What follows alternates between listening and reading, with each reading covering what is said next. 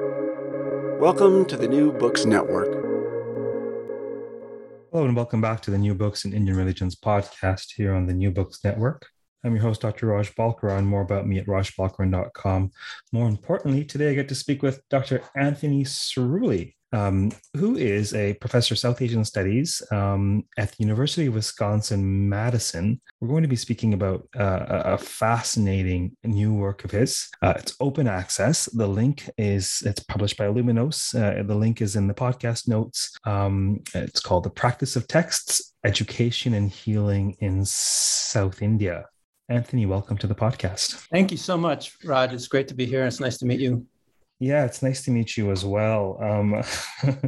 The podcast has definitely improved my social life over COVID. But anyhow, I feel I've met a lot of people too by listening to your podcast. It's good to know. It's good to know. And also, it's funny when you have a podcast because there's dozens and dozens of scores, maybe even hundreds, thousands of people. They sort of feel they know you, and they probably do because I'm not particularly censored on the podcast. And yet, you don't know them. It's a great service to our community of scholars and people of interest, who are interested in South Asian studies that you do these. It's great. Thank you. Oh, you're welcome. You're welcome. It's a labor of love in all senses. Now, before we dive into you and your work, Madison's a really important center in South Asian studies. There is an annual event at Madison. You want to say a little bit about that? Yeah, thank you. Absolutely. We have the Center for South Asia at UW-Madison, which hosts the annual conference on South Asia every fall in October. Usually we have to time it so that we don't overlap with the home football game on campus. And so it varies. It's not the same date every year. And this year, in fact, we're celebrating our 50th anniversary of the conference. So it's been around. And as far as I know, it's one of the, if not the largest, strictly South Asian studies focused conferences in the world. We bring in, before the pandemic, we were bringing in around 12 to 1,300 people to talk about their work, to go on panels and roundtables and keynotes and plenary lectures.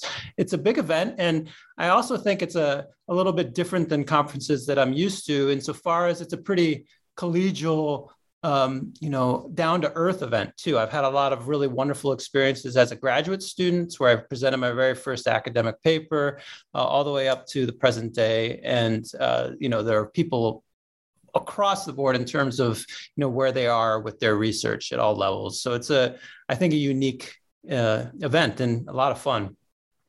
Yeah, yes, indeed. I've attended a couple, and it certainly is a very distinct communal feel. The Sanskrit word kutumba comes to mind. It's palpable when one goes to Madison, particularly in contrast to when one goes to the AAR. And then there's lots of excitement and opportunity, and there are pros and cons to each. But one is vast and sprawling, and the other is more. Have dinner with the people that you've been having dinner with for 10, 20 years while you've been coming here, and very supportive. I actually was a grad student when I presented at Madison, very supportive environment. And without any particular planning on my part, I happen to be covering a fair bit of conferences on the podcast. As of late, I've talked to a group of Canadian scholars about a new association in Canada, and I just finished recording a podcast on the Spalding Symposium for Indian Religions at the UK. Yeah. And here we are talking about Madison. Perhaps at some point we can do a more focused podcast on Madison, particularly in light of the fact that it is it's half a century old. That's not nothing. Yeah, it's a big deal. And we're looking forward to some special events this fall for folks who can be there. And I think it'll bring a lot of people back, maybe who, of course, for good reason, haven't been traveling, and bring people together who haven't seen each other in a while. And of course, it was online last year, but as many of us know, it's not the same thing having a conference online. And so we're excited. Hopefully, fingers crossed, things go as planned, and we'll all be together in Madison for this big event. Given that, I didn't even realize actually, given that it is the 50th year, I think I'll try and come. It should be fun. Yeah, try please and come. do. Yeah, and look up who's coming and see if you can make some connections. Yeah, absolutely. Listen, more about you and your book, The Practice of Texts. What's your book about? Well, the book, broadly speaking, is about the uses of Sanskrit literature, Sanskrit medical literature, in two educational settings of one of India's classical medical traditions called Ayurveda. And the two institutions are the Ayurvedic College and the South Indian Gurukula. Gurukula, a word I think a lot of people know, certainly listeners of this podcast will know it, but generally, just broadly, it's the teacher's residence, right? The family of the teacher. And it's partly an historical examination of colonial era educational reforms, roughly between 1890 and 1975, that gave rise to the Ayurvedic College, which is this very important and prominent institution of Ayurvedic education in India today. But during those reforms, we see the Gurukula, which had been in practice for a long, long time. If we look at the text, the references to Gurukula education are quite old. And during those educational reforms, we see the Gurukula get critiqued pretty sternly. And this leads to a reorganization and, of course, translation of the Sanskrit medical classics. And so I look at that history, I follow that history, and that history more or less lays the groundwork for the latter half of the book, which is an ethnography of the Ayurvedic Gurukula in 21st century South India. I find this work, I mean, there have been scores of fascinating books without question, but I find this so fascinating for so many reasons. And I think the themes will pull out a little later on in the podcast. So listen, so you're studying people or texts, or are you studying both? What's your data for this project? Both. And that's something that was, I've looked at and thought about for a long time. I'm drawing on field work here that I carried out between 2003 and 2017, and that overlaps with my dissertation and graduate school. So the project was in the works for a while, and I could go back. We could talk about the genesis of it if you'd like. Tell us the genesis. Well, the genesis is my first book, which was a revision of my dissertation. It's called Somatic Lessons, Narrating Patienthood and Illness in Indian Medical Literature. It was a more or less strictly philological study of disease and the role of storytelling in the Sanskrit medical classics, the Charaka Samhita, the Sushruta Samhita, and the Ashtanga Hridayam. And I basically dealt with text. And at some point in graduate school, you go through all the phases of coursework and the exams and so on and so forth. And then you're released into the world to write your dissertation. And I did that by going to South India initially, and through some connections and so on, I met a number of people who helped me try to work through the texts I wanted to read that went into that dissertation and then the book. But these people also introduced me to families of physicians who were using the Ashtanga Hridayam, that third book that I mentioned, that I call the Sanskrit medical classics, but really there's no official word on whether they're the classics of Ayurveda. It's kind of an unofficial canon. Who introduced me to an extended family of traditionally trained physicians in that one text, who still use that text as the primary basis for their clinical work, and the clinical work they do in their house. And they also train students in their houses. And so while I met these people, and they were very nice to me and very hospitable and open to questions and conversation, they also started reading some texts with me. And meanwhile, they're training students, they're seeing patients all the while. And so I think, from 2003, when I first met the people that I primarily talk about in this book, I knew that I'll work on my dissertation and I'll write this book that is going to be about disease and storytelling in the Sanskrit medical classics. But I also at some point need to come back and see how people are using these texts today, because in many ways, seeing the life of them was as captivating to me as the material in them. And that's the practice of text in a sense. I also have some more, shades of meaning to that, but that's more or less how we get to that title. Well, this is really important, right? This is really important. I say this as a textual scholar. You know, I don't do any ethnography, but I sort of am an armchair ethnographer as I walk through life. But understanding. I mean, we have this enormous tendency towards overprivileging the textual domain, right, for a variety of reasons, many of which are valid, with respect to the production of scholarship, with respect to looking at sources that are canon, et cetera, et cetera. However, the ancient India is home to a very different means of transmission and record keeping. Mm-hmm. And so when you say there's question about which texts are canon, and when you say you're talking to these people about how they use a text, say a bit about that culture of, I have this saying at my online school of Indian wisdom, the text is on the tongue. Wow, that would have been great for this book. So tell me a little bit about the culture of the preservation of knowledge that you've been exposed to through your research. Yeah, the one of the things that I learned early on in the early aughts of this of the 21st century, when I was working in Kerala with one of these families that I discuss in the book, is or one parts of this bigger family, rather, one household, is that they train students according to what is a practice they describe in Malayalam as mukamukam. And basically it just means face-to-face. And, it's just like we're doing it on Zoom, essentially. We're face-to-face, tete-a-tete in French.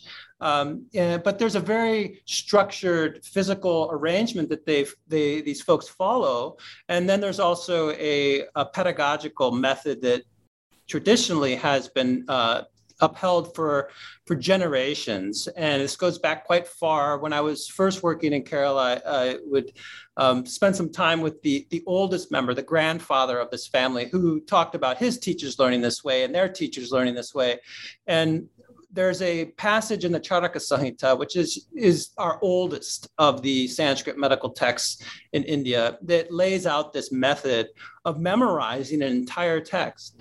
And then after memorizing that text with your teacher, going through the text again, line by line, to figure out what it was that you just memorized, because the meaning's not really front and center at the beginning, but actually the pronunciation, the internalization of the entire text itself is what's that first stage. And then going through and figuring out what everything means is the second stage. And then there's a third stage where you're taking the text apart, essentially. And this is all happening orally for the most part in the old, sort of the olden days, quote unquote.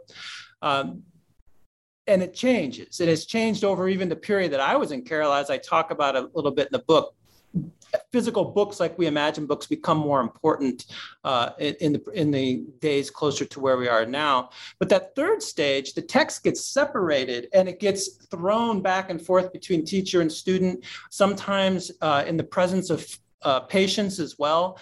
And it gets disassembled after a patient leaves and then reassembled when a new patient comes. And it becomes a conversational, it's on the tongue, perhaps. I love that phrase that you share with me. It really fits well for what this practice of face-to-face pedagogy and education and then clinical treatment embodies or entails in the South Indian Gurukula.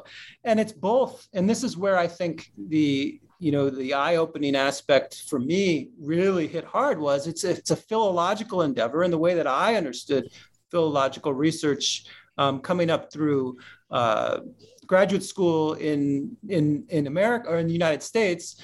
And then, but it's a practical philology. It doesn't end with simply amassing an understanding, an appreciation for a text and its context, perhaps why it was produced, but rather it has to have an applied component for it to be truly useful. And in this case, the applied component is to heal ailing bodies. Or sometimes there's also a little bit of mental work being done amongst these families of physicians, but it's mostly physical things that I observed. I liken many traditional South Asian texts as more akin to manuals or more akin to, it's more evident in medicine where practice is needed. But even in philosophy, whether it's Yoga Sutras, whether it's whatever you're looking at, it's more akin to a driver's manual, and then you need a driving instructor and a bit of practice, and it's a whole different way to regard what text is and how text functions. And although we have classics translated sitting on various shelves of specialists and laypersons alike, when we pick up anything, the Devi Mahatmya, translations of the Vedic hymns, we bring to that book all of this cultural and intellectual conditioning about how to regard it as if it was created to be a standalone thing, to be read by an individual in isolation of tradition. And yet, there's great utility in that, but it seems to me your research really richly illumines the more that's missing with just a piece of parchment. Yes.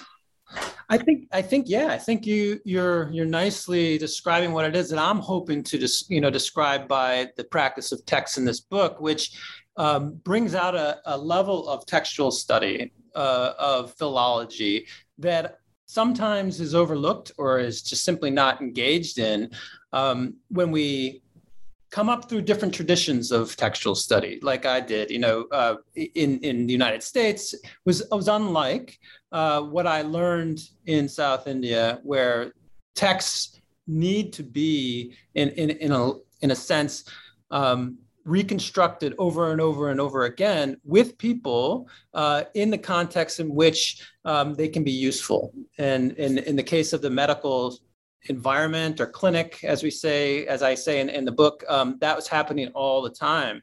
And that was where these folks, these Vaidya's, these physicians of Ayurveda, found that their philological expertise, which was quite amazing, right? As good as I've ever seen anybody being able to read texts, explain texts, teach them, was really where the rubber hit the road, so to speak, was only after it's been applied.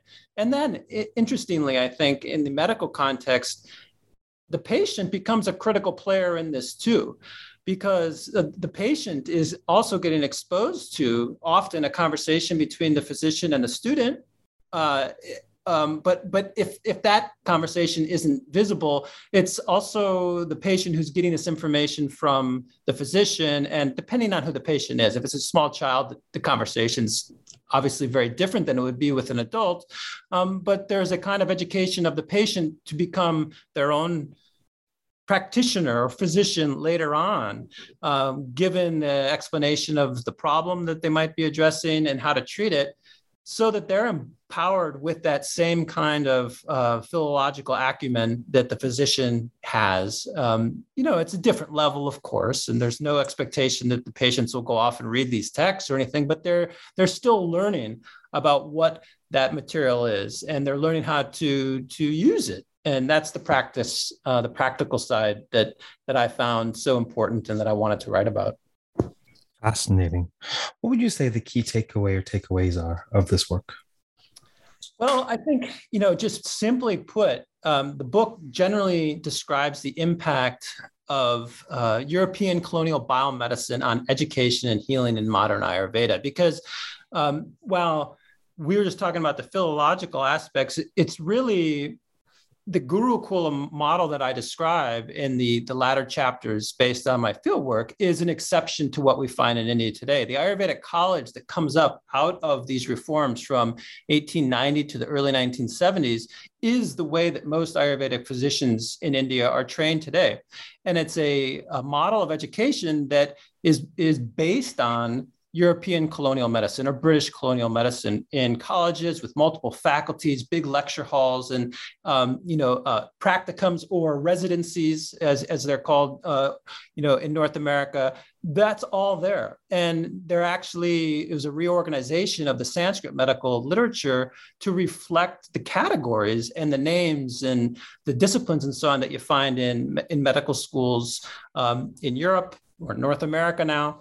And so it looks a little different. And so when I started working in South India at this Gurukul, I was meeting young physicians, usually in their 20s, who had already gotten these degrees at Ayurvedic colleges, but then they've postponed movement into their professional lives to study these Sanskrit texts with these gurus, with these teachers. And my questions and conversations with them, were always often, one of the first things I wanted to know is why, what's bringing you here? And these were folks who wanted to know about Ayurveda. So they went to Ayurvedic college, but they somehow saw the text as really critical to their professional lives. And they didn't feel they got a good education in it, because the reality is that Ayurvedic colleges, the study of Sanskrit nowadays is pretty minimal. And they felt that doing this sort of a residency in a Gurukula in South India was bringing them into a connection with the profession in a way that the college wouldn't provide. And so it looks at the ways in which people from both institutions view the Sanskrit texts. And that's what I wanted to show. I also talked to people at some colleges in South India, Sanskrit professors at a college in Tiruvananthapuram, for example, and his experience with students. And there are all sorts of different stories in the book from both locations about what Sanskrit means and why it's important, or perhaps why it's not important, because you do see plenty of that too. Would you be able to generally characterize these two overarching approaches to Sanskrit texts?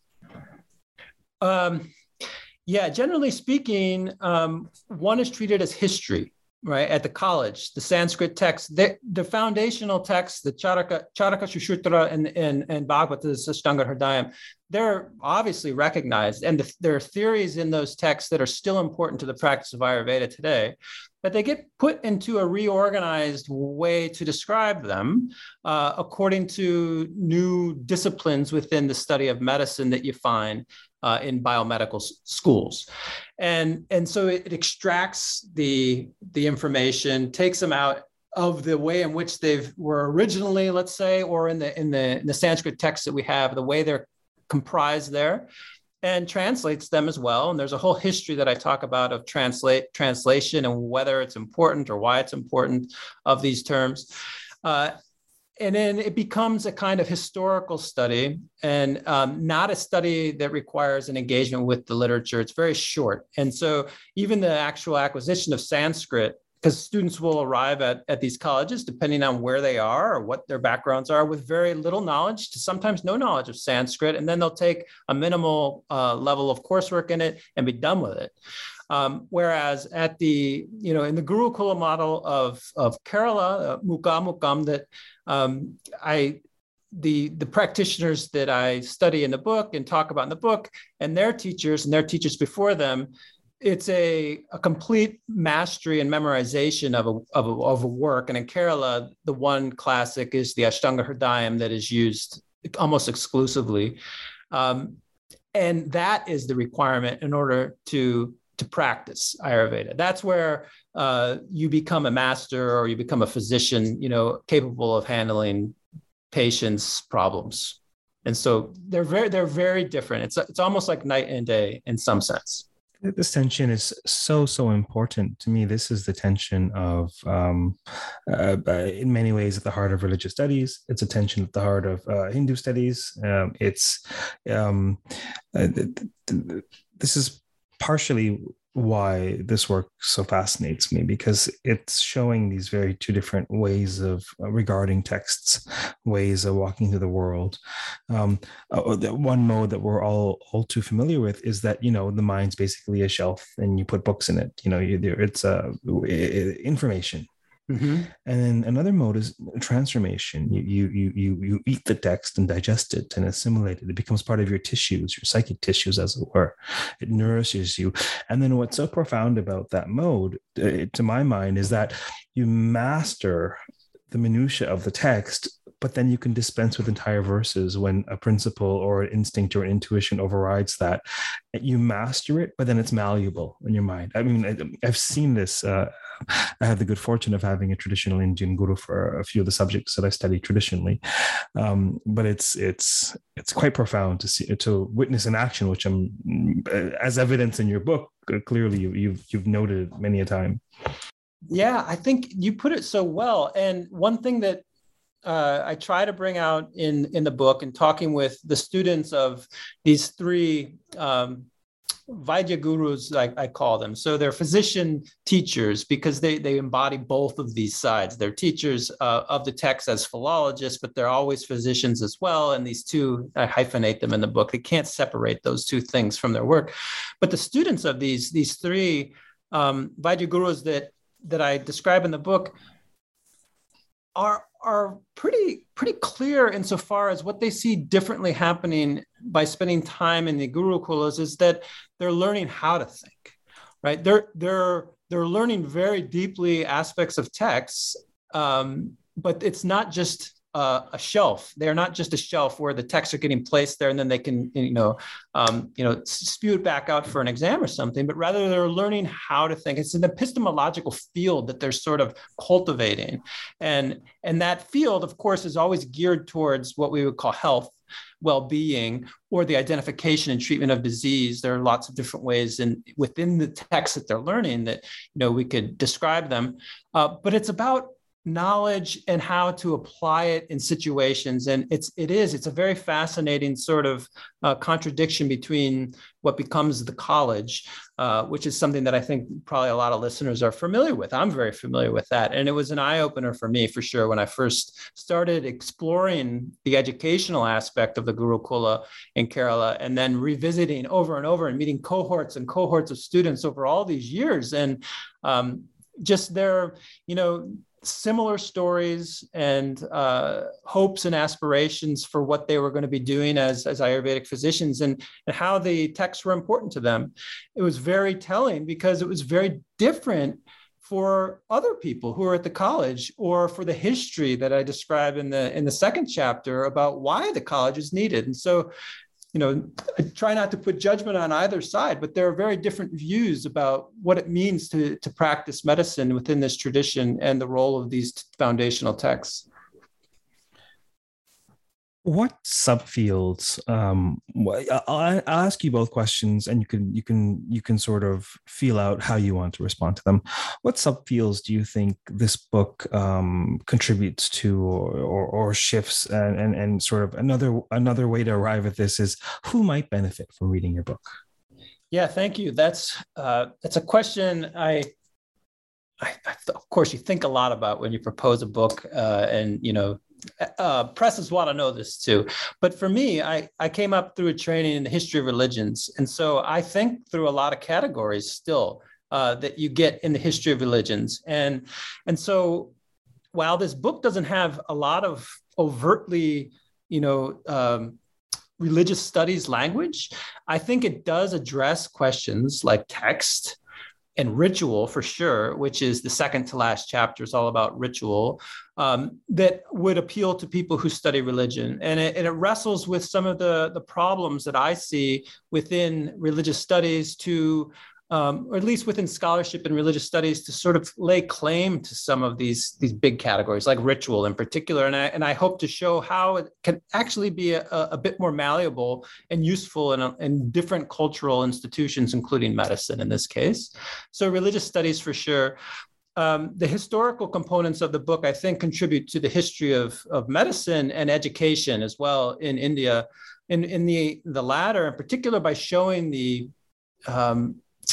role of the Gurukula in the history of Indian education, which is something that I was surprised to find was not as extensive as you'd guess, given how old the institution is, how much is discussed in literature, but hasn't been treated as a viable institution in a sustained way for education. In what I would hope would be in modern scholarship on the question of education in India. I think there's also a field of medical anthropology, a component of medical anthropology to the book as well, given the ethnographic work. Were there any other aspects of the book you hoped we touch on today? I don't know. I think we've addressed a lot of it. It's hard to say because for me, it's it's a book about a certain group of people, and it's about the certain group of people who illustrate all sorts of interesting and fascinating things that might come up in these fields that that I just mentioned: history of medicine, history of education, medical anthropology, and religious studies. And yet, I hope it's pitched in such a way that not only scholars of these traditions can appreciate, or these disciplines can appreciate it and find things that are useful, even if they're not looking at South Asia or India in this case, but perhaps in other societies, post-colonial societies in particular, that maybe have had this kind of engagement between European colonial medicine and whatever medicines were practiced in the locations that they're at, but also people who are interested in Ayurveda generally, to get an insight into what it's like to study this 2,000 plus year old tradition in some parts of India, in this case, South India, that are not in the biomedical mold of an institution with lecture halls and multiple faculty and so on, but something that's quite different and quite old, which is the Gurukula. Fascinating. Thank you very much for appearing on the podcast today.